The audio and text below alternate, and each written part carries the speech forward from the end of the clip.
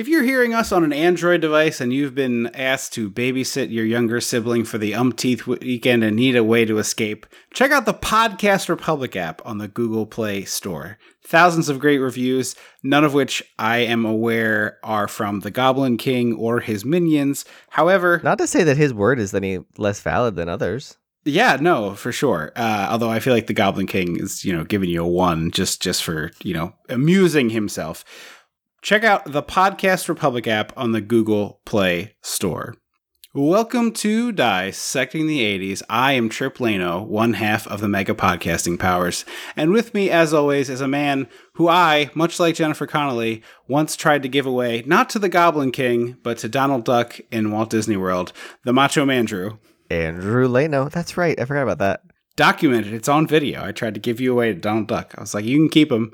I don't really want this little brother anymore. I'm sick of it. It's been 6 months, and that seems like long enough. I have tired of this. I prefer more attention, not less. So you can have him, Mr. Duck. Anyway, we're heading into June. All sorts of celebrations of anniversaries for this summer on the podcast, and it's also Pride Month. So I feel like David Bowie's androgynous sex maniac. Yeah, I wanted to do this for Pride. Very much in line with that. We watched Labyrinth, so you know what that means. We gotta go back. We gotta go dissect the 80s. It's your babe. Something's about your babe. What babe? The babe with the power. When the mega powers explode. I'm talking about the 80s. Oh, yeah. Great Scott! Cream of the crop. Oh, yeah. Mega powers, yeah! When this baby hits 88 miles per hour, you're gonna see some serious shit. So, important question, I think, to start off with. When did you first see Labyrinth? Definitely as a kid, I feel like. Yeah. I have a very vivid memory for once of the first time I saw this movie, and I don't know if you were there or not. That's why I'm curious. It's possible. I don't have a vivid first time memory, but I do remember really like this was definitely my jam as a kid. Sure. I watched it for the first time as a kid. I was over a neighbor's house, and this is such an odd thing, but it's such a vivid memory that I think I'm not making it up. I went with a friend, a neighbor across the street friend, while their family went to visit some family friends who were like close but not super far away. Sort of a whatever. So the adults were hanging out. And like an hour drive kind of thing. Yeah, probably in that ballpark. And I remember going with them and watching this in the basement of this person's house and being like kind of mystified by it, but also definitely having a huge crush on Jennifer Connelly, because I think I was like 10, 12, which is peak for that. And so we watched this movie and I remember enjoying it. And like I said, huge crush on Jennifer Connelly. And then the other part, the reason why this sticks in my mind is they had either a Volvo or a Saab where the back seat could fold down, and they like had a bunch of sleeping bags that they rolled out on it. And I remember us laying down in that while we drove home because it was really late, and like falling asleep in this weird makeshift trunk bed thing of the car. Yeah. And it seems highly dangerous. It seems like someone who lived in the 80s would talk about, not someone who was doing this in 1997 or later. Yeah. So I don't know why this is in my head, and maybe I completely made all of it up. But anyway, that's my memory of doing this with them. So I just really remember it. It sticks in your head when you have an odd experience like that. Yeah. Also, I just want to vindicate myself. Vindicate myself. This filmed next door to Legend. Oh, really? Yes. So all of my jokes about Ridley Scott seeing Jennifer Connelly, maybe not so crazy. Yeah, maybe not so crazy. Although same. They were filming at the same time? That's what it said. It filmed next door to Legend. Legend just came out first. Okay. And there's a CG owl in this movie, which also says there were there was some kind of CG technology in the 80s. Yes. I was going to say, I did. Big Trouble. Yeah. Yes, Big Trouble. And also, we know there was a CG character in Sherlock Holmes, young Sherlock Holmes. Yeah, that's right. Yeah, previous episode. I kind of like the CG owl. Like, it looks claymated instead of... It looks wonky in a realistic, not a creepy way. Right. Wonky in a purposeful way, I guess, is how I would describe it. And I'm always happy to listen to a Bowie track. So this is one of the few times when I'm not like, all right, let me fast forward to when the movie starts. Yeah, so that's the interesting thing about this movie is that I like it as a Bowie album. I don't think this movie needs to be a music. Like, I think if they took almost all the musical sequences out of this movie and instead Bowie just released an album inspired by the movie Labyrinth that he was in, I would enjoy this better because the movie would be shorter and tighter and I don't think any of the songs drive the plot forward in a lyrical fashion. Dance Magic rules, and I love that interlude, but I agree with you 100% on every other song. Yeah, and that's the thing. I don't think they're bad. Like, Dance Magic Dance is wonderful and beautiful and, like, goofy, kooky fun. It is like a sneaky, very good Bowie track. Yeah, oh, yeah. He's one of those guys. He died not too long ago, and I had the same thing happen with him and Prince, where neither of them were people I would say I was a huge fan of.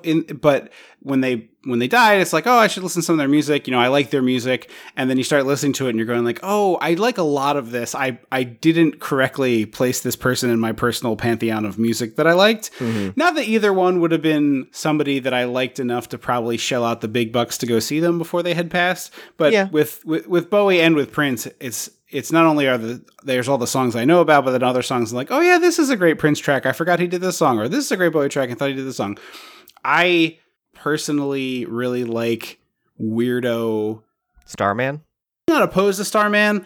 I like that era of Bowie too, but I like the weirder Bowie stuff. I love like Ground Control to Major Tom is a totally bizarre. It makes like it's nonsensical in what it is, but you know I kind of like that stuff. But I like his pop stuff most, and Dance Magic is a pop song through and through, and it's just a really good pop song. So that's where I like him the most personally. I think he makes all sorts of different types of music that are all very good, but that's where my personal preferences lie. So like Dance Magic fires up, and I'm like, oh yeah. This song rules. This is a really good song. Yeah.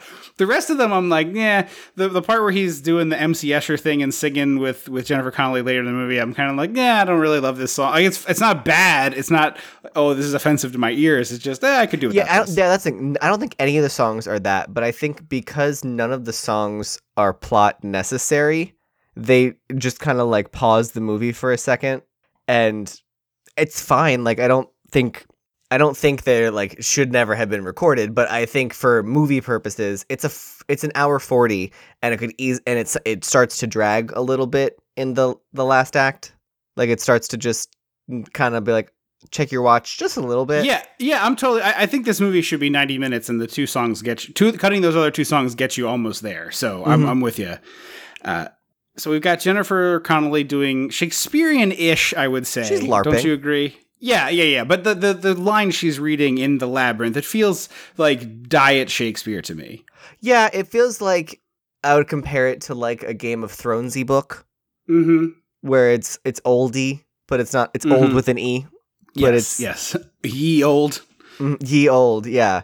We should of course say I don't think anybody listening to this is unaware, but Jim Henson directed this. His first he really directed, I think. Right, and really the end of the line for him. This doesn't do well. It sort of cascades. He gets sick, and everything kind of falls apart shortly in short order from Labyrinth. I'm not saying Labyrinth killed Jim Henson, but somebody could say Muppet Caper, or one of the Muppet movies. The Muppet movie that he directed was after this, as far as I know. Okay, I thought he didn't direct the first one then. I was under the impression that this was his first theatrical directing thing. Interesting. Okay, but I could be incorrect. I believe this is the last, not the first. Because I'm trying to remember which one Frank Oz directed. Oz is Muppet Caper. I do, but I'm checking right now. I feel like I did this research leading up to it. So when you were saying I was against, I was like, all right, maybe I forgot. But yeah, so Muppet Caper is way before this then. Yeah, he directed original Muppets, Muppet Caper, and this. And then Muppet Vision 3D was his last thing. Right. That's the last thing he worked on. And he has credit on a couple of posthumous video segments of things. But yeah, I think that's just re-airing old footage. If they ever close Muppet Vision 3D, I hope they sell it as a 3D movie. You would think that would be a no-brainer. If they did that. Anyway, there's a pretty, if you're really into Jim Henson, a pretty thorough multi-part documentary on YouTube by a YouTube guy I enjoy a lot, and I think Andrew does too, Defunct Land. I didn't finish all of the Muppet stuff because honestly it got a little sad town for me that I was like, it's mid-pandemic, I don't need, I mean, it's a sad story, of course, but I was like, I don't need to see I don't need to see the part where he's like falling apart completely. So, but I do like him. And I went to the University of Maryland where Jim Henson also went and started his thing. So, I've got the alma mater in common. So I just recently posted a picture on Twitter of me with the Jim Henson Kermit statue outside of the Student Center. Oh yeah, it's like on a bench, right? Yeah, they were sitting on a bench talking to each other, and you can kind of sit next to them. So head on to Dissect the 80s on Twitter and check that out if you want to. So the poor dog can't come in the house. It starts raining. She runs home. The dog can't come in the house. Is this? It just occurred to me now. Is this the same dog? Yes. Okay, it's a Wizard of Oz her situation. Dog is Merlin, but in Labyrinth Land, it's Ambrosius. Okay, but it's the same dog, you think? Mm-hmm. Okay, so I really like this part. She comes in. It's clearly a stepmom, even though it's not explicitly stated so. She says it late. She says it 5 seconds later, where she says she's like a wicked stepmom. Yeah, she does say that, I suppose. But this opening part where she's like, oh, you always, I thought you were going to watch the baby. Oh, you always say, you should watch Toby. It's not like you don't have any plans. And she's like, well, I'd love it if you had a date. Do you have dates? It would be good if you had them. It's like, come on, loser. Get laid, you sad sack. I didn't think it felt it felt more like, because that's where I like that Jennifer Connelly is so over dramatic that literally in the same tone, her stepmother says, you're an hour late, like in that tone. And Jennifer Connelly acts like she was like, you stupid piece of shit. How dare you get out of my house? She acts as though that when all she said was, you're an hour late. Like we expected you, like we were supposed to leave an hour ago. Like, right. You said you're supposed to babysit tonight. Also, this house is huge. I forget how big it is because we only spent 5 minutes there. This house could be the set of the Labyrinth. Yeah, this is a labyrinth. There is a world in which this is a real Wizard of Oz situation, and she is actually just wandering through her own home and confused. Like Bowie came and gassed her, and now she's just wandering around her own giant mansion her parents, I assume, giant mansion. So she's mad about one of her bears being missing. Lancelot, I'm assuming she has the other Knights of the Round Table up there. I'm sure. And she goes looking for him, finds him in Toby's room, and starts doing the classic. It really is Jim Henson's Wizard of Oz, like darker, meaner. People say Wizard of Oz, but I always thought Alice in Wonderland, and like both are obviously the influences. Yeah, it's always interesting to see which one people pick up first. Well, I think people say Wizard of Oz because later in the movie it explicitly shows a Wizard of Oz book. That's true, but she falls down rabbit hole. Like, there's a lot of that, and also I guess I've realized halfway through, not halfway, like a quarter into the movie, I forgot that we used a lot of Labyrinth music in my high school's production of Alice in Wonderland. That we did. Okay. Yeah, both of those are apt descriptors, and there's some other flavors in this stew later on as well. But she does, she's holding Toby, and take me away from this place, Goblin King, wherever you may be. Which I quote. That's one of the 2 quotes or 3 quotes I always say from this movie. I think that Jennifer, she's 16 years old here. It's a really strong performance. I'm assuming influenced by her own life and feelings, but she really nails the frustrated teenager, like angsty weight of the world. Feels very put upon, but in actuality, it's not much. Right. So when an adult watches this, you're like, come on, you got no responsibilities, you got nothing. And for her, it's, I got to watch this stupid kid. I got this baby brother that we're 15 years apart. We're never going to have anything in common with. But here's something I wanted to ask you.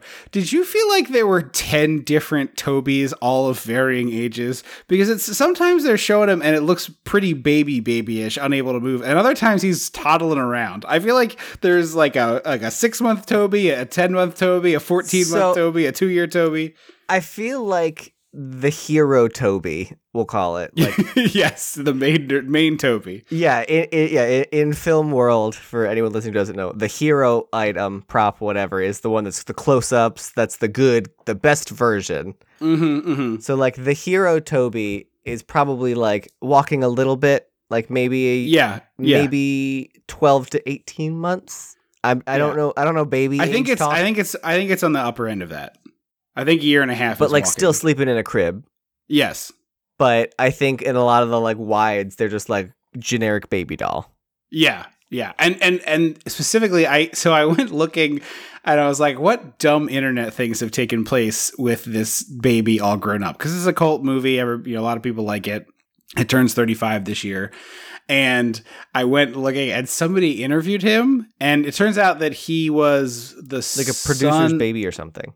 I think actually one of the puppeteers, because he is now a puppeteer, and it seems likely that That's would rad. be so there's a cool video from, I think he was making a short film, I want to say, but it was his birthday. It was either his birthday or a Labyrinth anniversary, and they used the puppets from his short film to recreate Dance Magic, where he played himself in it, and they had the puppet, like all the puppeteers. It was pretty rad. It was really well done. Very sweet.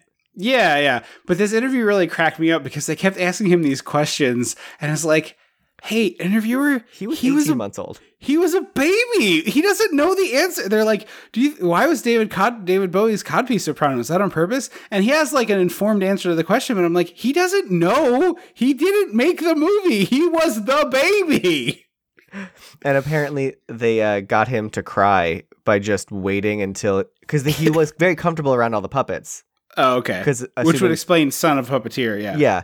So he wasn't crying. So basically they just, anything with him crying was filmed at the end of his time. The allotted like time you can film with a baby. 90 minutes or a bit, yeah, whatever it is. Where he was like fussy and wanted a nap. Okay. So it was just like, get him at the end, make him, he'll cry at the end, we'll get that shot, whatever. I mean, I'll be honest with you, it's pretty good baby acting. It's great baby acting. So a baby Oscar goes to And he got to hang out with David Bowie. Yeah. Apparently, the first scene he filmed with David Bowie, he peed all over him. He was in the throne and he was holding Toby, and it was like immediately he pissed all over David Bowie, and he said Bowie was in a diaper. Why was he in a diaper? So, because of the filming, they swapped out regular diapers, which hold a lot of liquid, for these super thin ones that are basically like useless. And so he was telling the story. I'm sure it's been told to him, but the diapers were super thin, so he didn't have big padded diaper butt on camera, which cracks me up, honestly, because it's like, it's a baby in the movie. Why? What does it matter? He should have a big diaper butt. It's a baby. Like, that's what baby butts look like. He was going down to sleep. Right. But anyway, he was wearing these very thin diapers that basically did nothing. And so when he peed, he just peed all over David Bowie's lap, and they had to go like switch out the costume and all that stuff. But apparently he finished the take just like covered in this baby's urine, which I found impressive. It's David Bowie. I believe it. Yeah, it's probably not. That's not the fact that they came from a baby is younger than allegedly is usual, but not, perhaps. I mean, that's not the worst thing that David Bowie's been covered in. No. I mean, allegedly, David Bowie, pretty sick dude in terms of the people he had sex with. So I like the music, but a lot of personal issues with him, I think. Allegedly. At this point, there's the goblins start showing up in her house because she said the magic words like, "I wish the goblins would take you away." And so it's all a lot of like turn one way, and when her back is turned, a goblin like wiggles under the sheets or something. So she keeps turning and missing it. And I was like, I wish Jim Henson Studios had done a straight up horror like this. Oh, it would have been nasty. It would have been very scary. A Ghoulies Gremlins situation. Yes. Jim Henson's Critters is 50 times the movie that Critters is, and I enjoyed Critters. Yeah, I think the closest they ever got was like The Witches, which is scary. My boyfriend still won't watch The Witches. My boyfriend whose favorite movies are The Shining and Silence of the Lambs. Like, I was like, when it gets you young, man, it messes with you. I was like, oh, I want to watch the original Witches, and he was like, no. And I was like, oh, why? He was like, I can't watch that movie. It's too scary. And I was like, you're 31, and excuse me.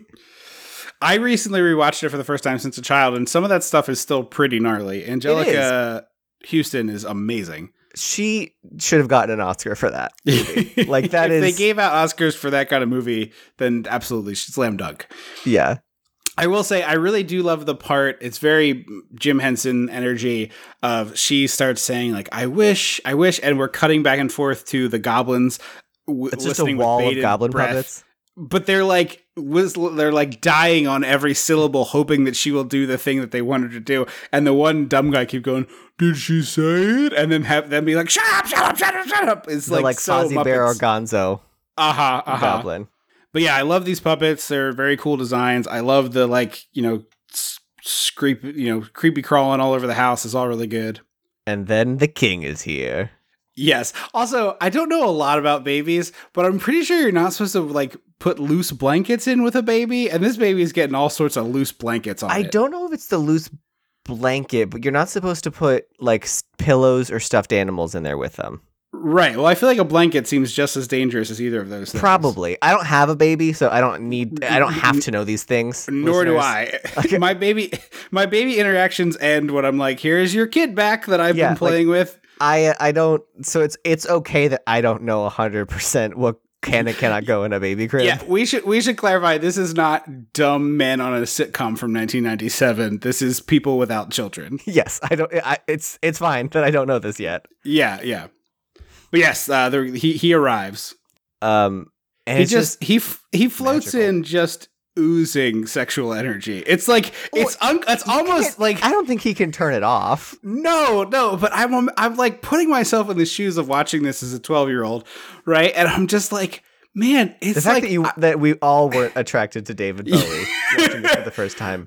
That's the thing. But I'm watching it now as an adult. Like, I'm a fairly straight person. Like, I think, there's the Kinsey scale or whatever, not to get too fine a point on it, but I'm pretty strongly to the one side. And even I'm like, man, there's something about this guy, right? Like, I don't necessarily want to go to bed with him, but I can feel it. It's me, I'd be.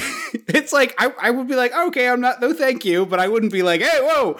But it's like, I hate to keep going back to this on multiple episodes because we will never do one of his movies, but it's the complete opposite of the film persona of The Rock. It's like yes, Bowie right. is like it's radiating off the screen. It's like waves of sexual energy, just like zoom, zoom, zoom, and then you go to The Rock and it's just a flat wall. And I'm just like you the have complete opposite sculpted ends. like a Greek, sculpted by Michelangelo, The Rock. Yes, I'm like, he's whatever. Yeah, no, thank you. Yeah, and exactly. then David Bowie, who I don't think I've ever seen a shirtless photo. I haven't seen like that's not what he's known for. There's shirtless photos of him, but he's this like cocaine skinny waif with this horrible haircut, horrible makeup, horrible his eyebrows are all screwed up in this movie. They're in like weird directions, and you're like, wow, I think I get why every creature wants to have sex with this thing. Like, I don't know what it is. And then he and Grace Jones got together, and it was just like too much. Yes, yeah, That's exactly.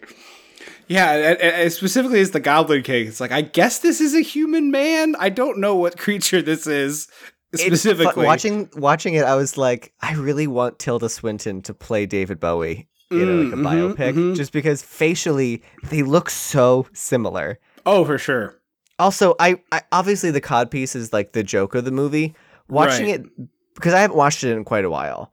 It is available for streaming currently on HBO and at Max at the time of recording. The codpiece, not as prominent as I was like, it's there, but like it's less codpiece and more, oh, you're poking out there, bud.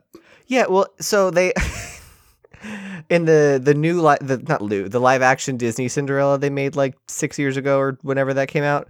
Yeah, they had a similar problem with the Hot Prince, where they had to like test out different cod pieces because it was too much in his leggings. Yeah. And they're like, you got to put on 3 or 4 dance belts. They're like, test this one. Now test this. They screen tested a couple for that guy so that they could keep it PG. Yeah, exactly. This movie seems like it shouldn't be PG because he is poking out everywhere. Yeah. He does a little fushigi ball juggling, which apparently he must have learned because he does it a lot in this movie. David Bowie doesn't do it. That's one of the cameramen is good at it. So anytime you see it, it's the cameraman's hand. So it's like that, like when you put your arms behind your back and someone snakes their hand through. Oh wow, really? So that's why a lot of the shots are shoulder down, and then the hand is in frame, so that they don't have to do anything awkward like that. Oh yeah. But there are a few shots totally where it's the like, I'm gonna pretend to be your hands. yeah, like that silly improv game. Who's Line game. Yeah. Interesting. Okay, well they fooled me completely. So I'm glad that you pointed out. Also, I do remember. I remember the infomercials for these that would air on, like the Nickelodeon or whatever in the yeah. 90s. And I always wanted it. And it was definitely because Bowie did it in Labyrinth, for sure. Not because the it's commercial. a cool thing. It's like, and it's the perfect like party trick. Like, we're at a party at my house. This is a party trick I can bust out that like, it's not annoying. The problem with it though is like, it's the guitar guy conundrum, right? Because to me, you don't want to be the guy disruptive. But you don't want to be the guy that gets out a prop. If there is a prop of like, say you were doing... I said a party at your house party trick. But if you have the party at your house and it's like, oh, my guitar's just in the corner, like I feel like you're very dangerously close to guitar guy in the scenario you're describing. I find... Not always... I think guitar guy is disruptive to the party. You pulling out your little glass ball to do a little wobbly woobly and do a David Bowie voice is not. But you're doing it so that people will look at you. And then people are like, oh, Andrew's doing Fushigi Ball. What's that thing? And everybody's like, oh, he's doing the Bowie thing. And everybody starts looking. So it's like, it's a little less disruptive, but it's not disruptive. Do you follow my meaning? Do you see what I mean? Yes. But so to me, everything is below guitar guy at a party. Oh, I would agree. Actually, guitar guy. Well, I'll say blanket instrument guy at a party. Yeah, that's. I don't want to hear your harmonica. Yeah, I don't want to hear your ukulele.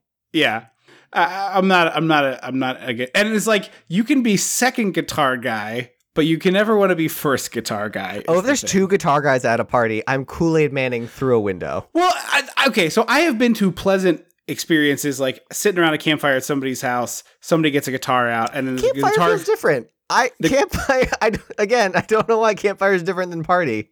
And then the guitar starts getting passed around. Like who else knows how to play? And then then it becomes okay. Yes, I was picturing you were implying there were two men with guitars. No. There is a guitar, and you can be the second guitar or third guitar guy. That's okay. But you don't want to be the guitar guy. I thought you were describing one man pulls out a guitar, and then a second man pulls out a guitar. And in that party, I am out the window. No. But I have been in situations where it's like the person who has the guitar knows that I can play 8 chords and therefore a whole bunch of songs. And it's like, all right, I'll strum some chords. And then it's like, all right, I don't want this anymore. Back to someone else. So yeah. But I turn into John Belushi in Animal House. Guitars at a party. No, I'm with you. You don't want to be a guitar guy. I also always I generally say labyrinth. Like Bowie does. Like I don't say labyrinth. He does say it very strangely. The labyrinth. The other part about this scene I love is he's doing the Fushigi Ball, then the Fushigi Ball turns into a snake, and then he throws the snake at Jennifer Connelly, but they are 18 inches apart, chest to chest, when this happens. So he basically, like, at the point where he's extended his arm fully toward her, he's almost touching her, so the snake travels like 4 inches from his fingertips to her neck. It always cracks me up. Well, it's a fake snake. They don't throw the real snake at Jennifer Connelly, you fool. What? 80s are wild, man. You never know. It's very clearly like a rubber snake that he throws. And then it turns into a scarf. Yes. And it's like, oh, I'm the Goblin King. I have all sorts of weird, undefined powers. P.S. We're never going to define them. Don't worry about it. And you know what? Didn't bother me. Because it never became... he was doing stuff to get out of shenanigans or like put things in her way. It was just like, I am magical. I am vague magical. And I have a magical labyrinth. Yes. In the old podcast, I used to ask people a question of what non-life-changing superpower they would have. And these all qualify as non-life-changing powers for the most part. So would you that's consider what it is. The ball to snake to scarf one power? I think you could call that ability to transform objects into other objects, none of which have any useful utility or value. Yeah. But yeah, the problem with movies where the powers are undefined is it turns into Invincible Kid, where it's I do that too, and I can do that. But not just Superman. When you're playing games with a kid and you're all making stuff up, and the kid's like, "Oh, I have magic this, and I have magic that." You don't want to be Infinity plus 1 is the thing. Right. That's what you need to avoid is Infinity plus 1. And I think because he's never active in the story of the movie in that way. Like he's more like the Wicked Witch. Yeah. He pops sits in his to throw ivory a fireball tower and then be like, "Bye, glitter bomb." You're not wrong about glitter bombs. There's so much freaking glitter in this movie. Oh yeah, half of the movie looks like the Monday after Pride. So he reveals to her that there is a goblin palace behind the She goblin knew about labyrinth. it. So the book she was reading and like quoting in the beginning is The Labyrinth. Right.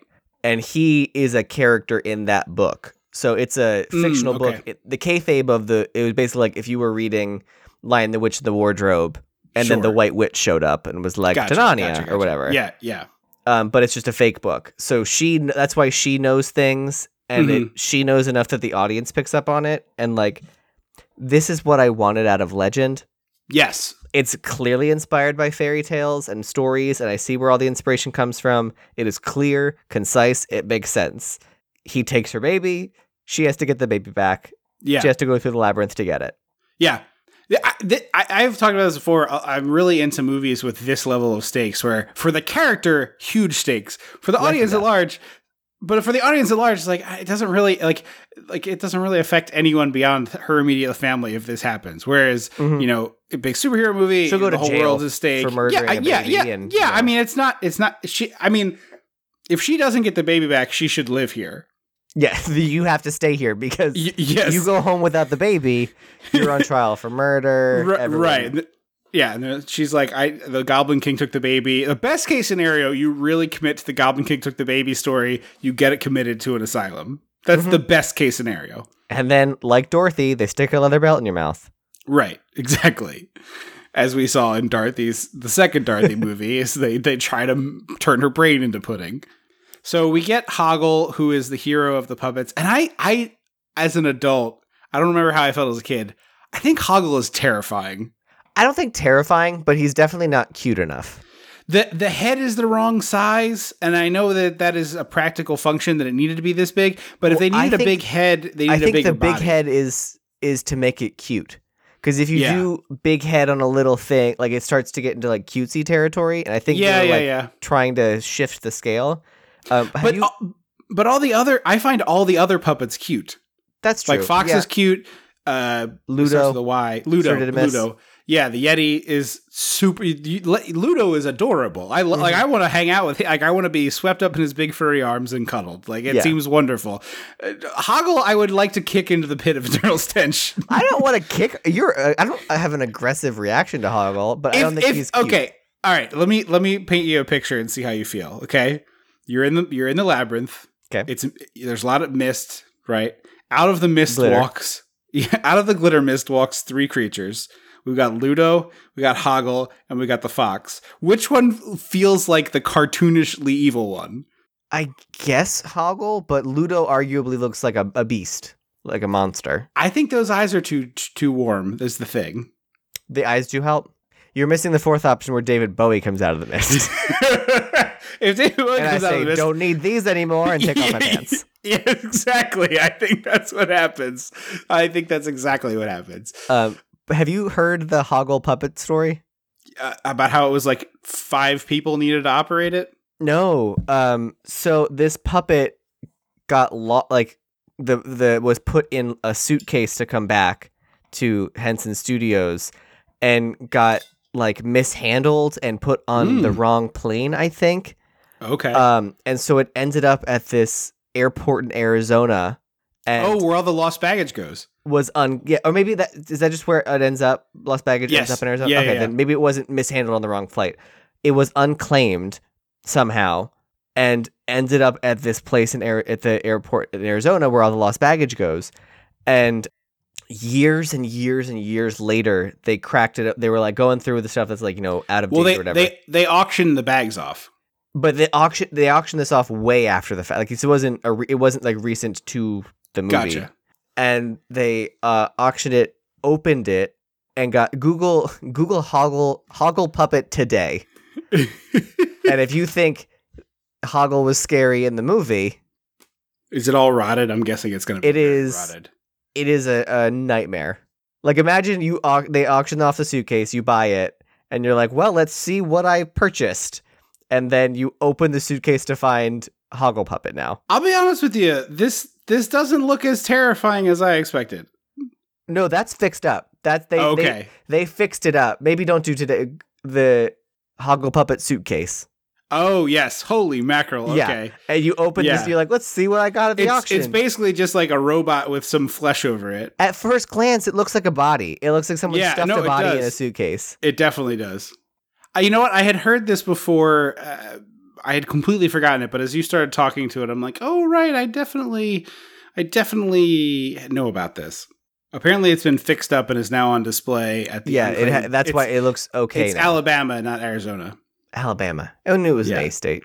Yeah, Scottsboro, Alabama. If you're ever down that way, you could see Hoggle in a case there. So he's spraying fairies and killing them with some sort of old-fashioned poison old-timey sprayer. bug spray. Yeah, with the, yeah. the tube with the big can attached. Yeah. If you watch WWF in the 80s, it's the thing supermodel Rick Martel would spray his opponents with and knock them out and then win. It was like his big heel weapon. Oh, that's fun. Yeah. It was allegedly full of cologne, I think. So he's killing the fairies. Jennifer Connelly is like, hey, what are you doing? These fairies are great. And she picks up the fairy and the fairy promptly bites her, which seems insane when the thing is trying to help you. But I guess, Scorpion and the Frog, so to speak. Yeah, I think it was the giant creature scoops you up. You're going to defend yourself. And Hoggle's like, fairies are assholes, dude. Yeah, yeah. But Hoggle is one person inside and then 4 people controlling the face. I think it's one mouth, one for each eye, and I forget what the other one does. It's probably eyebrows, mouth, eyes, and like maybe you're right. Maybe it's one each eye. That seems weird though. Yeah, it could be one for each eye and then the eyebrows. I don't know. Whatever it is, it's 4 people, and so they all had Brian to sort Henson's of the voice. Yes, and they all had to sort of, and he was one of the puppeteers as well, and they had to all sort of learn to work in concert, which I think for the most part is pretty effective. But I just think this design is just creepy. That's fair.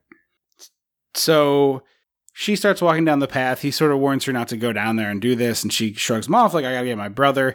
And she starts going down the path. And I love the little eyeball vines. Yeah. There's some great little little things. Yes, yes.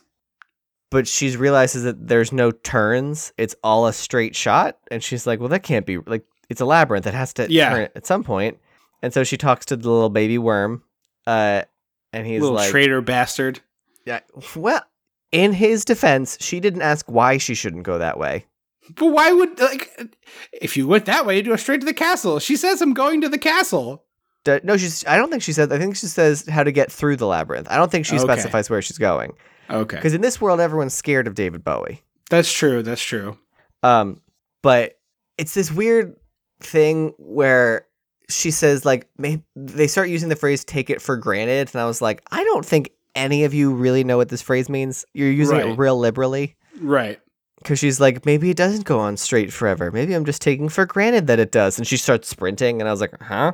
But then the little guy is like, things aren't what they seem here. You can't take a wall for granted. And it's this really impeccable optical illusion. It's very like Vegas Magician. Yes, yes. It's a solid wall and she walks up to it and I was like, oh, are they gonna do like an effect? I don't remember. I was like, do they do an effect where she like phases through it? But no, it's just it's a wall with an opening perfectly placed with the next wall behind it so that it looks solid, but you can actually walk in and go down a new path. Yeah, I thought it was super cool. It reminded me of something you'd see at what's that weird art installation that's sort of halfway between art and theme park? Omega Mart? Oh, I know what you're talking about. It's like very acid trippy. Yeah. It seems like something that they would have inside one of those. They just opened one in Vegas. It looks pretty wild. If you're listening, Omega Mart people, you should invite us out to come look at it. We like weird shit. Yeah, I love I love the little bit at the end where he's like, she went that way. She goes straight to the castle. Oof. I love that line. Little bastard worm. I also really want to see the behind the scenes where somebody had a glitter cannon that just was spraying all of the walls and floor, because truly embedded into all of this everything is glitter. Yeah. It reminds which feels very accurate for this Goblin for King's David lair. Bowie's house. Yes. Well, it reminds me that I started my last job before the one I'm at now the Monday after Pride. And so I went into it was just like 3 of us for like first day, intro training, whatever, at the like HR place. And it was me, and across the way I was like, that's a gay guy. I bet that's a gay guy. We're now good friends. She's a Judy of mine now. But I was trying to like figure out if I like recognized them, and then he turned his head and I saw like 4 stray glitter on his face, and I was like, "Oh, Monday after Pride glitter. Yep, I know who you are. I see you." So we go to the baby, and this is Dance Magic, which is the best song in the movie by far. Mm-hmm. And Also, at this point, I would be climbing over the walls. I would like, there's the castle, just climb on the walls, just walk on the walls. Because they're not very tall. Yeah, I do feel that this would probably destroy you if you did that. Like that, the labyrinth knows that's one of the ways that you think you're going to beat it, and so it's like, yeah, go ahead and do that. Wink. See, I would if this movie were made today, we would have spent 45 minutes in the human world explaining why she loves the book Labyrinth. Yes, of and all course. that. But it would be cool for her to have that idea, climb up there, and as she gets to the top, all the other walls rise up. Yeah. So she just has to keep climbing up. If she wants to do that, she would have to keep climbing forever. Yeah, that would be pretty rad. I'd be into it too. But Dance Magic Dance. So she starts. We do like most of Dance Magic Dance. Cut to her she's chalking the tiles so she knows where to go, which is pretty smart. Although where she got this chalk, I have no idea. Also, and then, chalk the walls, baby.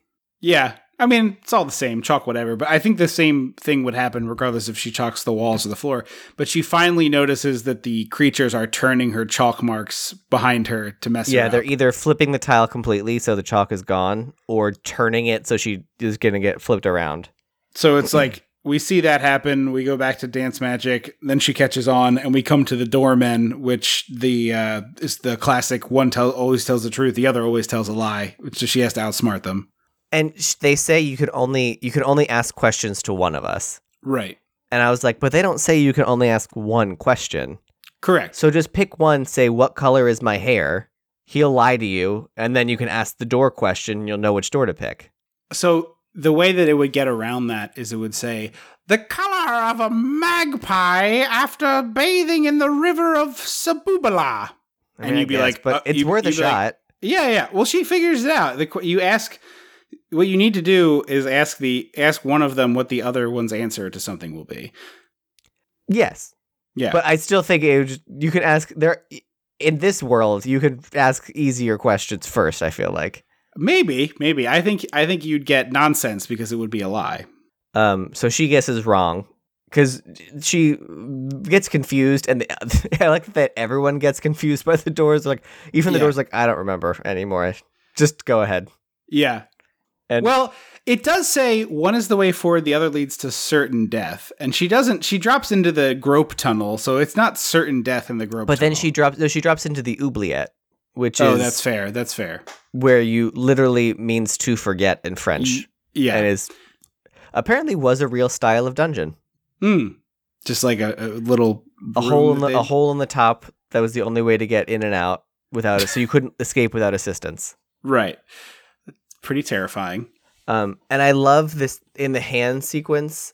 The grope tunnel. We should call it what it is. It's a grope tunnel. Like, I assume nobody got fresh with Jennifer Connelly. I sure hope so, because she was a child. I feel like she would have come out. That would have come out by now. But certainly there was accidental touching of butts and other body parts. Like, guaranteed a butt was touched, whether on purpose or not. I mean, that's a very solid place to hold someone if they're in a seated position like she is. No, I agree. I'm just saying. There's a difference between holding somebody under their butt and touching someone's butt. You're right. And you know exactly what I mean by the difference. You are correct. Because I forgot that we also use this hand imagery in our version of Alice in Wonderland for the rabbit hole. We all had white gloves on and black light. And so Alice climbed a ladder, and we were like a descending staircase of hands that she like tumbled down, and we had to like cheerleader trick her to the bottom. Okay, I do love when the hands start making faces and talking. Because I think they it's create super so cool. many different characters. Yes, yeah. There's probably a dozen in this 2-minute sequence, and it's all really, really impressive, really cool stuff that these groups of puppeteers worked on together. And it's like I would watch. I don't know if I'd watch a movie, but I'd watch a music video where this was. I'd watch a short thing. Yeah, I like 5 minutes of a story, like these hands telling a story. I'm totally in. Mm-hmm. So they're helping hands, so they say they can take her which direction she wants to go, and for some reason she's like, well, I'm pointing down, so I guess down. I was like, no, you fell down, so tell me to get you back up. You're right. I was like, now hold on a minute. Wait a second. What do you mean? To me, that is to me very Alice in Wonderland. Yes. Of like, yes. well, the path I'm headed is down, or whatever. A big dumb baby. We get into Hoggle's room and we have a little bit of haggling with Hoggle, which is just a sentence I wanted to make sure I got to say on the podcast. And I love this bit that comes right after she gets him to agree to help her. He like lifts it's up there with like draw a door from Beetlejuice. Yes. He lifts up this plank of wood from the floor and puts it against the wall and then opens it like a door and a bunch of pots and pans and brooms fall out. And he's like, broom closet. And he shuts it. And then he grabs it from the other side and opens it that way and it leads outside or leads into a tunnel or something. Yeah. It's so really great. excellent. It is. It's wonderful. It's my favorite gag in the whole movie. It's honestly one of my favorite Jim Henson gags, period. Mm-hmm. It's fantastic. Because it feels, again, Muppet energy. Yeah, for sure. And the other thing that I think is really funny, the people keep telling her, like, this is really dangerous, you're going to die. And I don't think she should stop, but I do think she should probably think about it. Given what she's gone through to this point, I'd be like, you know what? Let me do a pros and cons list real quick. Where's my chalk? The other option, but we said she has to, if she's not coming home with the baby, she's got to stay here. Like, yeah. So we leave that room. We go into the room of the sparkly Olmecs from Legends of the Hidden Temple. Mm-hmm. It's really fun because they're all like, turn back. And they get to the one and they tell him to shut up. And he's like, but it's my only line. I still think I have a dumb job on this ship. It's stupid, but I'm going to do it. And they're like, okay, fine, you can say it. And he gets the longest one that's like, yeah, you will die, your bones will toil for eternity. Back. Yeah. Good stuff. And then they see one of the glass ball, what did you call them? Fujuki? They're called fushigi ball, juggling. They see one of the balls. Fushigi juggling, I think is what it's called. Sorry. Roll by, and it just like rolls up to this like what looks like a blind Skeksis from Dark Crystal. Mm-hmm. Or you know what? No, you know who it looks like? Who is the blind guy in Treasure Island who shows up at the inn in the beginning? I know who you're talking about. One-Eyed Bill or something like that? Yeah. In the Muppet version. In the Muppet version. It looks like the Muppet One-Eyed whatever. Yes, One-Eyed Willy, who gives the black spot. And it jumps into his little tin cup. And then it's revealed that it's in this very smooth, beautiful way. It's revealed that it's actually David Bowie. Yes. And he says another line I quote all the time, which is, nothing, tra-la-la. nothing, tra-la-la. This is a trope in movies that's like, I get it. You want to be kind of, a cavalier asshole. But this character's not trying to be a cavalier asshole. It's like one thing if Jack Burton does it, right? If Jack Burton's like... pretends to be a blind guy? No. The trope of the conversation that happens next, which is like, you don't think my puzzle's hard? Like, Jack Burton goes like, yeah, it's the easiest thing I ever saw. What do you do? I'm Jack Burton, baby. Nothing scares me. But you're a dumb baby. You should be like, no, it's pretty challenging, actually. But, I'm trying to get my baby brother back. Just answer the question. Like... what you do leads to the way you phrase it leads to worse action. If you just say nothing, maybe it doesn't happen. Maybe it's like, oh, it's an appropriate level of difficulty. Great. I've matched my opponent well. Well, because I feel like no matter what she said, he was going to do something. Obviously, like he's the villain, but. No, I know. But it just always strikes me as the situation of, most every job I've ever had has situations where at some point your boss will come to you and be like, if you don't have enough to do, let me know. Like, I'm not going to do that. Ever. I'm never going to tell you that. Why would I ask for additional work? I have work to do. And if I finish it early, the better for me. It's very like when you go on, I'll use Drag Race just because that's what I've been watching. But like if you're on a reality show competition, don't talk about the thing that you're good at. Right. Because then the producers are just going to gas it up so that you can fall. Yeah, exactly. If you're good at singing, I've never sang in my life. Yeah. Well, you don't even have to go that far. You could just be like, I like to sing or something. Like don't blow smoke up your own ass, even if it's the truth. That. So she says it's a piece of cake and he's like, oh, well. And he like holds his ball and he like throws it down this hallway and it turns into the cleaner, which I love this design because Yeah. that was a practical like gear work thing. Yes. Oh, for sure. For sure. It's basically the Indiana Jones ball, but it's a giant death drill. Mm-hmm. With and on the drill are like little grabby, squeezy claw hands that also spin around in circles as it spins Really around. good stuff. Yeah, I really enjoyed it. And then Hoggle and her run from it, and they dive down on a side door. And as it passes, you see that it's just like two goblins on a bike, and then two goblins rotating it. Like, what's that? Is that a drill? Old like hand powered corkscrew drill? Old drill. Yeah, an old school hand drill. I also like. It's the second time it happens. There's a bunch of stuff in this movie that clearly ended up in the brain of J.K. Rowling. One is the fact that he calls him Hogwart. Apparently that's a thing. Hogwart is a thing from something else. Okay. Well, there's a lot. I thought that too. Yeah, well, there's a fair amount of this that I'm like, yeah, I could see this in the DNA of those Harry Potter books for sure. She was like, if only they wrote about how trans people aren't people. I really like the part where they emerge from a pot. It's fun. Apparently that ended up in someone's garden. Like, oh, really? One of the puppeteers, or I don't. That's they cool. said a name, and I was like, I don't remember who that name is. And I was like, at this point, I was like, oh, put Hoggle on your shoulders, Jennifer Connelly. And he can like direct you where to go because he will then be able to see over the top of all the walls. Sure. Yeah, for sure.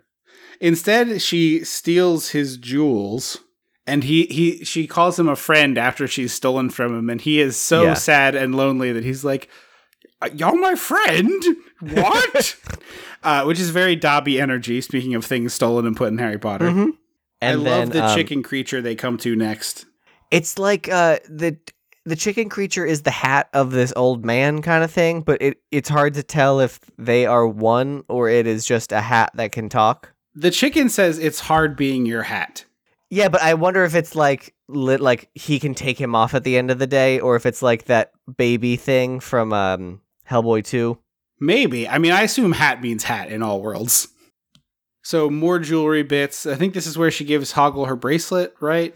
Or no? Maybe I think she gave it to him earlier, the plastic bracelet. No, this is the ring. She has to give the ring to the chicken creature. That's right. That's more jewelry. Yeah. Really cool matte composite here of the foreground being the labyrinth, and then extending the labyrinth with a matte painting. Yeah, it's really well done. Looks really cool because it's fantasy, and so it kind of blends in well. And then they go their separate ways, and Jennifer Connelly saves this giant like Yeti creature. Yeah. Who's being tortured. He's upside down getting poked with sticks. They're like, so it's big Flintstones energy. These for sure. Which Jim Henson their studios worked on. It's like sticks with like a little lizard creature holding in the end that like bites. It's like the sickest, creepy version of those grabber toys. Yeah. So she starts hucking these rocks that are like rolling to help her. And we learned later that Ludo controls rocks. So do you think Ludo is bringing these to her to help him? That's possible. I didn't think about it that way, but you're right. So she knocks these guys all about. They end up hitting each other because they can't see, and then they flee, and she frees Ludo by dropping him square on his noodle, which feels unpleasant. Poor buddy. So they start going their way, and they come across the living door knockers. I'm sorry, these are the Statler and Waldorf doors, and I will not accept any other name for them. Oh, very much so.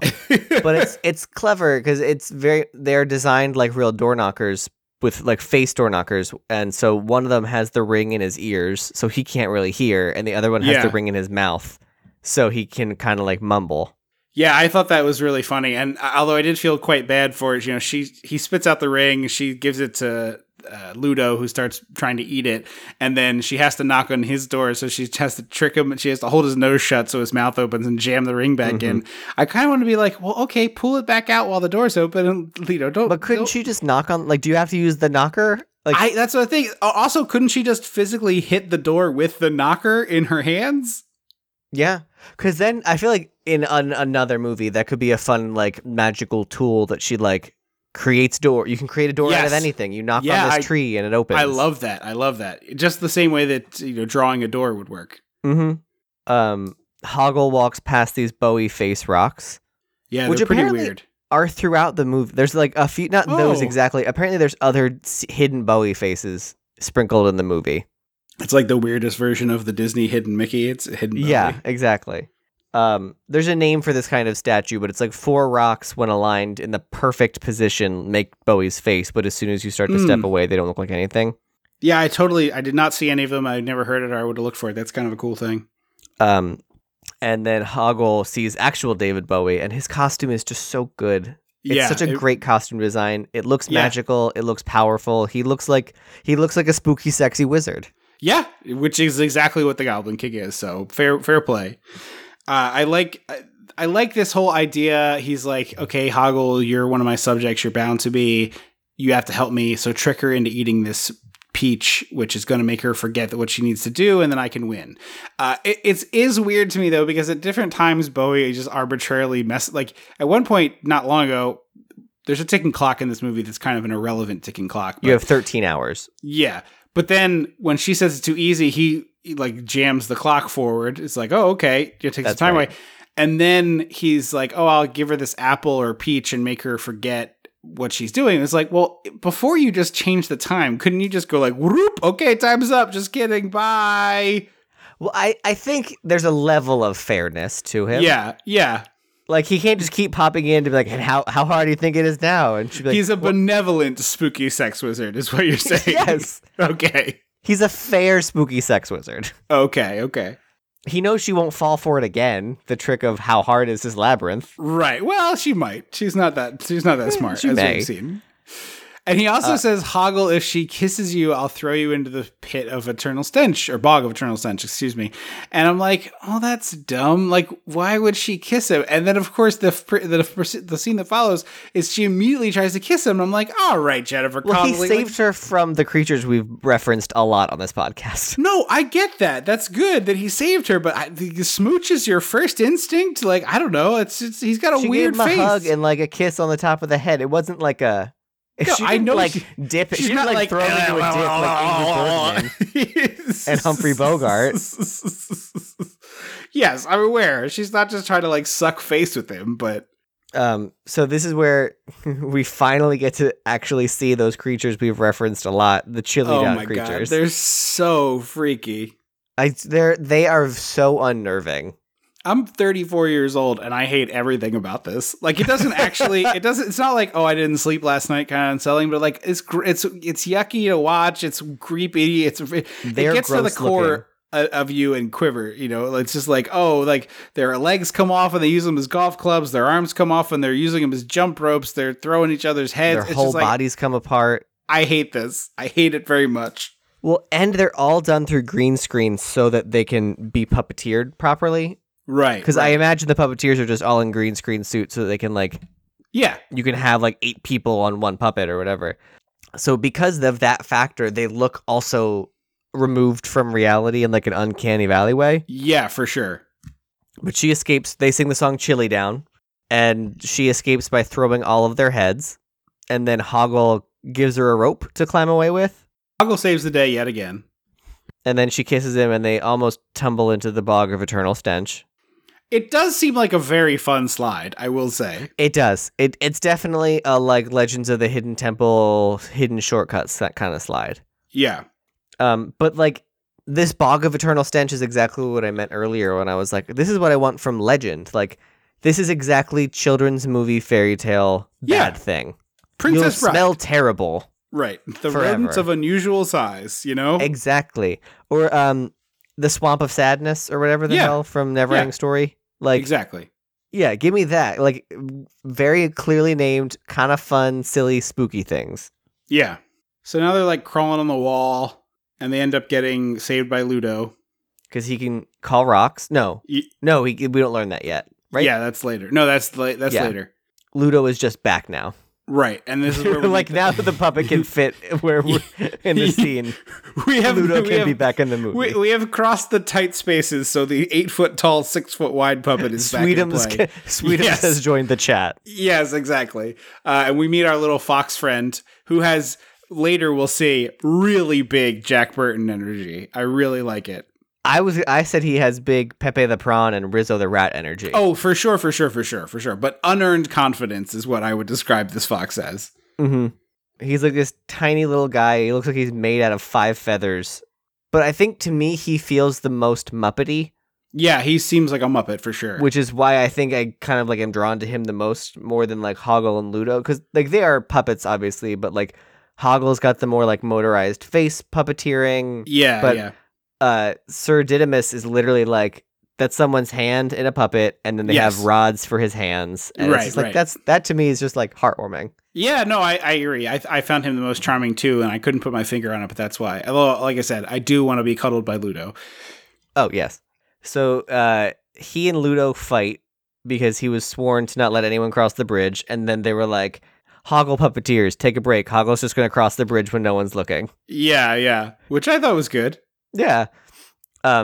So they Ludo wins his respect, and then they realize that his vow was to not let anyone cross the bridge without his permission. And then they're like, "Well, so can we have your permission?"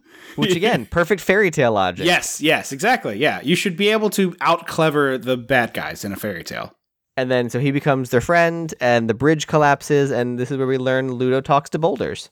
Yeah, he does like a big, and the boulders start coming to help. Oh, we should say the bridge collapses whilst Jennifer Connelly is on it. Yes. So she's dangling by a tree branch, is about to fall into the pit of eternal stench. Correct. Bog of eternal stench. Sorry, gosh. The bog. So they cross with the rocks, and they're walking, and they're like hungry. Very also, Wizard of Oz. Sir Didymus rides a dog. He does. We did forget to mention Sir the dog. Ambrosius. Yes, who farts in this sequence, which I found quite silly. Oh, I missed that. Or either the bog farts or the dog farts. But I there's think it's definitely the bog, because the bog's been Okay. farting up a storm. Okay. Hoggle finally gives her the peach, Mhm. which are the poppies in this Wizard of Oz, Right. and she ends up at this Eyes Wide Shut masquerade. I thought the soap bubbles were really interesting. Like, it's a very old school effect. Bubble floats by and you put moving images into the bubble. But I thought it looked really dreamlike and weird, which is what it's going for. It was better Very than this ethereal. effect should be. Yeah, that's a good word for it. It just was way better than I thought this would be or should be. Mm-hmm. Her hair and costume in this sequence are stunning. Like, Yeah. this is a great, like, even though it's only for 3 to 4 minutes of the song, it's just like a really beautiful thing to look at. Yeah. It's also basically the exact sequence that happens in Legend. Yes, except what's her face? Mia Sara's dressed like this the whole movie. Mm-hmm. This So is Bowie's old school dance seduction, like very, it feels upper very crust. Dracula. Yeah, that's a great analogy for sure. Like Dracula would do this at a party. Mm-hmm, But it's- I just watched the Bram Stoker, the 90s Bram Stoker Dracula with Winona doing her best and Neo doing his best. Yeah, And I don't remember if there was a party sequence, but it feels like that. I totally agree. It would fit right in that movie. So now we got Sad Hoggle and the junk lady who So guess Sarah realizes this is fake and smashes the bubble because she runs up. that's She right, runs that's up to right, the that's edge right. of the bubble, which is a great shot. Like, it looks cool with the effects Yeah. of like her being reflected in the bubble, and she smashes it with a chair, and everything goes crazy inside. With like people are being lifted on wires, and the tables Yeah, are yeah. flipping. It's cool. Yeah, it's way better than what I expected, which is going to be the Star Trek. Like, we're going to tilt the camera left, everybody run left. Oh, we're gonna no, tilt the they camera were- right, they everybody- went ham. This is much better. Yeah. So it's a fake out home again, which we love. Right. We're in the junkyard. The junkyard lady opens a door, and it's it's your bedroom, and she puts her in. But this part here, it's not subtle. Obviously, it's like storytelling by Sledgehammer. But she starts physically piling objects onto her and The weighing junk her lady down. is your brain when you're having a panic attack or a depressive episode. That's just like what comforts are there in the room? Yeah. Well, I actually was thinking of the opposite way, because it's like, here's all your problems. Like, I'm just burdening you down with all the things that you like. You already feel like you have the weight of the world, and here is physically the weight of the world is now on you. Like, you can't get rid of this, you can't get rid of that, and it's just like I thought of it in the same way as you, but in a more sinister way of it being this like thing that's really the things she was saying weren't problem things; they were comfort things. No, I know that, but the symbolism is that she's saying this stuff as if it's supposed to be comforting, but what she's actually doing is trapping her.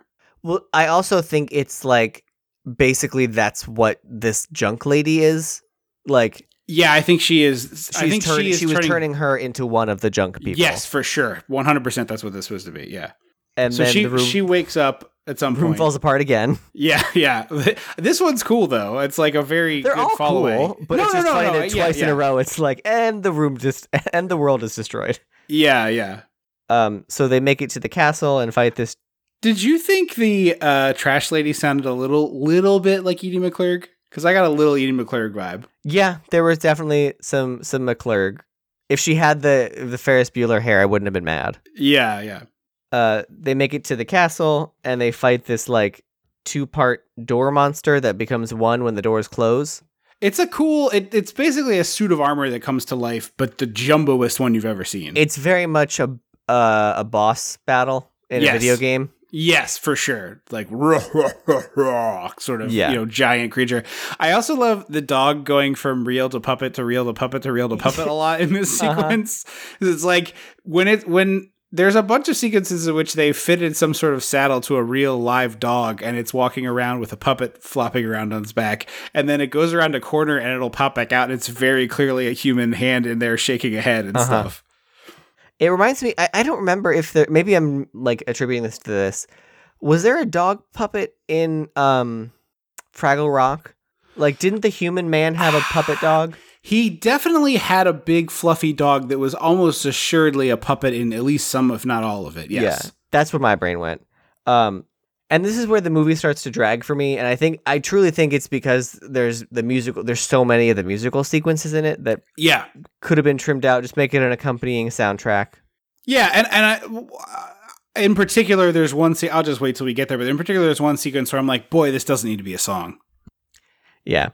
Hoggle comes back and defeats the giant, door suit of armor, and then Jareth sends his army to stop them, and we get a little too much fighting. Yes, this a little. movie. Agreed. We have a big fight sequence. Although this is the part where Sir Didymus does the big Jack Burton, like he's fighting 5 guys at once.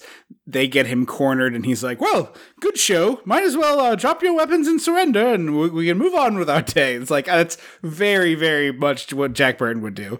Mm-hmm. WWJBD. This. They go inside this building and like, how is Ludo gonna get in? And he just opens the whole wall and crawls inside and shuts it behind him, and then kicks the roof off. It's great. Yeah, I like that a lot. This does have some good Muppet energy, but it's like 50% too long. Yes. Ludo calls the rocks, of course, which save them all. I do like my favorite Muppety thing of it is they're launching these spiky balls, and the first one hits the wall, and then the guy inside's like, "Did I hit anything?" And you see his arms and legs wiggling, and I was Wiggling like, around. "Oh, That's great. There's I did people like that in a there lot. for no reason, or creatures." Yeah, That's the Muppet touch. That's yes, like, these could have just been spiky cannonballs, but let's give them arms and legs. yeah, exactly. It's funnier. Like Gonzo would have been in one of them, you know. Exactly. Would Miss Piggy have been the Goblin King? I guess she would have to, but that I gotta be honest, that's one of the few times when I'm like, that's a serious downgrade. Yeah, I don't think it's a downgrade, but it's not as strong as... I don't think there's any human or puppet that could do this job better than Bowie does. I mean, I guess in Muppet movies there are humans, so I guess David Bowie could feasibly Yeah. state the Goblin King. Yeah, it would be better to me if Piggy was trying to save Kermit. Yeah, Piggy I is like Jennifer that. Connelly, Kermit is the baby, and then Uh-huh. like Fozzie and Gonzo become, and Sweetums become the big helpers or whatever. Not that I Sam would get rid Eagle of Ludo. is the stepmom. For sure, yeah. Anyway, the rocks attack. We get visible strings here in one shot, which I was really surprised by. It's unusual for a Muppet thing. Yeah, and earlier there's a moment where we get a very visible puppet rod or hand Yes. rod on Yeah, Sir yeah. Didymus. I think it's on the bridge, but I was like, oh, Yeah, hand rod it can be harder to get rid of, and so like I'm less surprised by a hand rod. But there's one where it's like puppet strings, which I was really surprised by. One of the little spiky ball guys. So she dismisses the friends for the final fight, which is my least favorite trope in all of fiction. It's like, you needed them to get you here. Let them help you at the end, too. well, I think for me, I don't think she anticipates this being a fight. Like, they Yeah. fought to get here. She's like, the Goblin King hasn't fought me this entire time. Like, Right. I don't think he's gonna fight me here. Right, but let me give you an alternative. You walk into the MC Escher room, which she does, and instead of her doing 45 minutes of running up these stairs, Ludo throws Sir Didymus at the baby, and he just holds him. He's like, he's not moving now. He's not going to walk away. That seems like a pretty quickly solved problem, is all That's I'm saying. fair. So we get into the MC Escher room. This which is the very part. well done. It's super good, but this is the part where I'm like, him singing makes this worse. Like, it would be way cooler if it was him, like, moving his hands as if he was a conductor and he was moving the staircases around. Because, like, I wouldn't mind a few seconds. Like, I think a few seconds of singing here and there. Like, not a lot. Like, I'm talking 30 seconds max total Yeah. of the whole scene of singing. Right. But, like, a few, like, I've moved the stars for no one. And then, like, whoosh, whoosh, whoosh, Yeah, and then yeah, they move around more. Like, that kind of stuff I would be fine with. But, yeah, it doesn't have to be a full song. I do. This does have one of my favorite shots in the whole movie, though, which is the one where he's walking underneath, swings up to the top, and his feet are just perfectly to keep striding as soon as he lands. And I was like, man, that's just super I want to know how they did it. Yeah, yeah. I assumed it was a reverse, but I really couldn't figure it out by watching it, which I was impressed by. I thought it was a mannequin, but then I realized I don't know how they would have put Bowie in that perfect position. Right, right. Yeah, I do think they manipulated Bowie in a real space, but what I think it was is that he had his feet set and then they just gently pulled him backwards and then he landed on a crash mat. That's fair. So it's like, okay, just like hold the position you're in, and then they have a line on his belt area, and it's just like, okay, keep your legs locked, and then they can pull him backward. I think there is a behind the scenes of this movie. I'll have to look it up. Yeah, I don't know if that shot's in it, but I would be curious. If you do see it, let me know, because I'd like to watch that. I do also really like the great reverse shot of the orb is bouncing and it bounces up into Toby's hand, but it's very clearly like that. They got the baby to drop it and then composited the shots. I thought that was great. But this is the part, it's just like Bowie keeps singing and singing, and this is just like an okay-ish song. Like, it's not my cup of Bowie tea, and so it's just like going on and on and on. And the kids like keeps walking away from her. I'm like, okay, like I get it, but like, can we just get to the end of the sequence, please? Yeah, like, it's a little long in the tooth. Yeah, she finally does this really big jump to get to Toby, and it is comical stunt double switches. There are two different people it switches to in this jump. Like, I didn't catch that. It's like one person does the jump and then another person does the fall. Oh, huh. It might not actually be true that it's two people, but it looks like Jennifer Connelly and two others. So she lands and we meet flowy, ethereal, final form David Bowie. He looks like Marley and Marley from Muppet Christmas Carol. Oh yeah, I'd give you that. I'd give you that for sure. Like, it looks like they're about to like remove his bottom half, and he's gonna be a floating Bowie. Yeah, yeah. And this is they have like not a physical fight because it would be ridiculous, and I'm honestly really glad that there is no physical fighting, because skinny waif weirdo David Bowie is not a physically imposing person, and No, God, no. like, I don't want him doing force moves and pulling parts of the roof down on people. Like, none of that. That's not. He is a seductor who can either seduce you into what he wants, or he fails. But there is not a physical punchy part to this man. No. So he offers her the dreams, and she's like, "You have no power." It's Chekhov's "You have no power over me." Because yeah. literally the first lines of the movie are her forgetting the line. Because when she's LARPing in the park, she forgets the line, "You have no power over me." And then in the end, she forgets it and remembers it. Right. So that comes back. And then she's in her room, and Toby has been returned. And we hear the parents being like, Sarah, are you home? Well, I sure hope so, because if she's not, something very bad has happened. That's what I was like, what do you mean, are you home? Yeah. Where else would she be? Yeah, it's like, if she left the baby alone, or something horrible happened to the baby and she's at the hospital, or some horrible person has kidnapped both of them. But like, there's no good answer to "Are you home?" Just ask, "Where are you?" Are you up? Sarah, are you awake? Yeah. And so she sees the friends in the mirror, and they're like in the room, but not really. They're in the mirror version of the room, and they're all saying like, "Well, should you need us, call on us." And she's like, "But I'll always need you." And then it's like, "Oh, good." And they turn around, and there's 50 of these creatures. I love it so much, because it's what should have happened at the end of Return to Oz, where they're like, "You don't tell anyone about us, you stupid bitch," from the mirror. And in this, it's like literal streamers from the ceiling. But the thing that this is missing, and I think it really needs, is the stodgy parents opening the door to say goodnight and doing a what face. See, I would have wanted it to open the door and it cuts to her alone on the bed. Like they all manage okay, to that's disappear. fine too. Yeah. Or she's just having a dance party by herself or something. Mm-hmm. Good night, Mom and Dad. And then the door shuts, and then they're all pop out again. But yeah, it's a lovely, happy, positive, upbeat ending. Mom and Dad could also play into the stepmom being like, "Oh my God, she called me mom." Oh yeah, you're right. And that's Labyrinth. Yeah, so I enjoyed this for the most part. I guess final thoughts here, but like I enjoyed this for the most part. I do think it's a little draggy, and it's definitely, I don't know that I've ever watched it in full again after that one time that I watched it. I've definitely seen pieces of it. Mm-hmm. I like it a lot.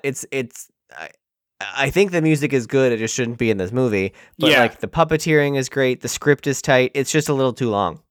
It's like 85% of something I would give an A to, so I guess it's a B. But it's like, Yeah, it's a B plus. yeah, it's right in that ballpark to me. Not that we normally give letter grades, but I enjoy this. It's got some good moments. If you've never seen it before, I don't know that this is going to win you over. I do feel this is one of those ones that it gets you as a youth, and then like cigarettes, and it hangs on. There are people Probably. for whom, Although my boyfriend has not seen it, because the one time we were talking with his sister-in-law who loves David Bowie about Labyrinth. And I was like, "Oh yeah, that's a fun one." And he was like, "Oh, that scared me." And I was like, "That scared a lot of people." And he was Sure. like, "Yeah, the thing with the eyes in the hands." And I was like, "I'm sorry?" And he was like, "Yeah, Labyrinth." And I was like, "Oh, that's Pan's Labyrinth." And he was like, "Aren't they the same thing?" And I was like, "No. Oh no." You notice that one has two words and the Pan's other just Labyrinth. one. Pan's Labyrinth has a man's face being turned into pudding with a beer Yes. bottle. Yeah, exactly. Labyrinth has David Bowie's codpiece. Yes, exactly. So I'm One gonna have is- to have him watch it and be like, what do you feel? What do you feel? Yeah. I think there are people who have never seen this that would love it, but I don't know that this is ever going to have mass appeal, I guess is what I was driving at. Yeah, that's fair. But it's fun. Like I said, it was a fun revisit. I hadn't seen this in a long time. I do think it's 10 minutes too long, which is basically my answer to almost every movie. I want movies to be shorter. I want them to have uglier people. And I want them to be made by more diverse Give me some voices. uggos and give me uggos for less time. Yes, less time, more uggos, and a wider array of voices behind the scenes. I want more diversity of all styles, all forms of it behind the camera making stories. That's what I want. Tight 90s with uggos. Made by people who aren't me. That's what I would like to see.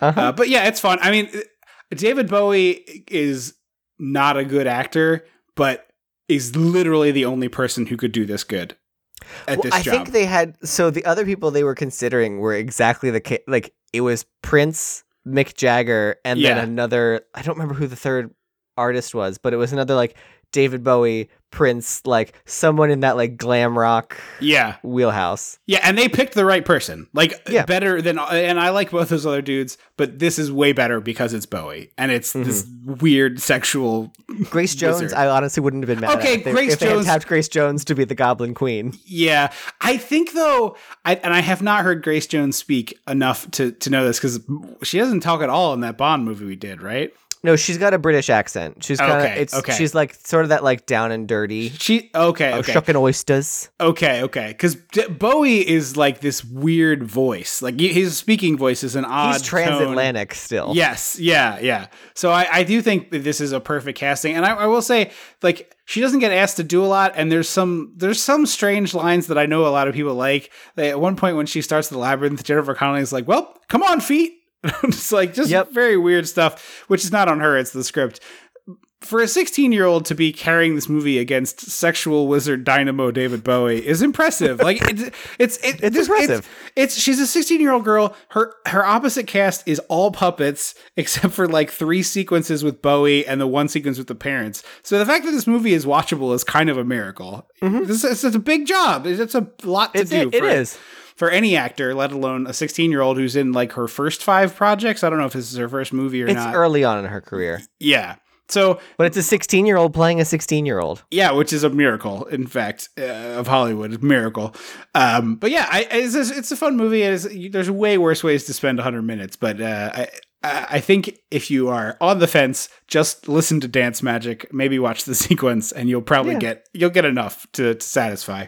Thank you so much for listening. If you haven't yet, head over to patreon.com/dissectingthe80s. We just posted a bonus episode there for this month. It's Frog Dreaming, aka The Quest, which is the bonus listener request month pick. So Patreon folks get an extra listener request month. We are halfway to, we're at like just under $80. If we get to 150 a month, we're going to do a bonus episode every single month. So that's 50% more Dissecting the 80s in your ears. So check that out. It's patreon.com/dissecting the 80s. We'd love to see if you have the ability to help join the club there. Don't forget to check us out on Twitter. It's at Dissect the 80s. And on Facebook, it's Dissecting the 80s. We'd love to hear from you on any of those spots. You can always email us at dissectingthe80s@gmail.com.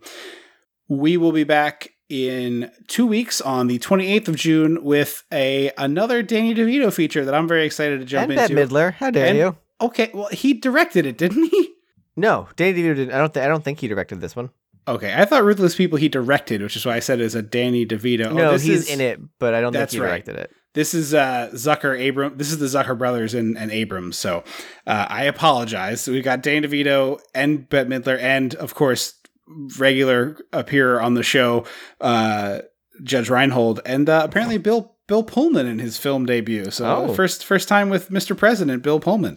We're doing Ruthless People in 2 weeks. So thank you so much for listening to the show. I have been Trip Lano. I will always be Andrew Lano. Until next time.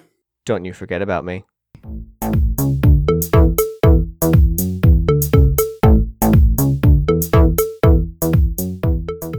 Dissecting the 80s is a Chum Some of This production.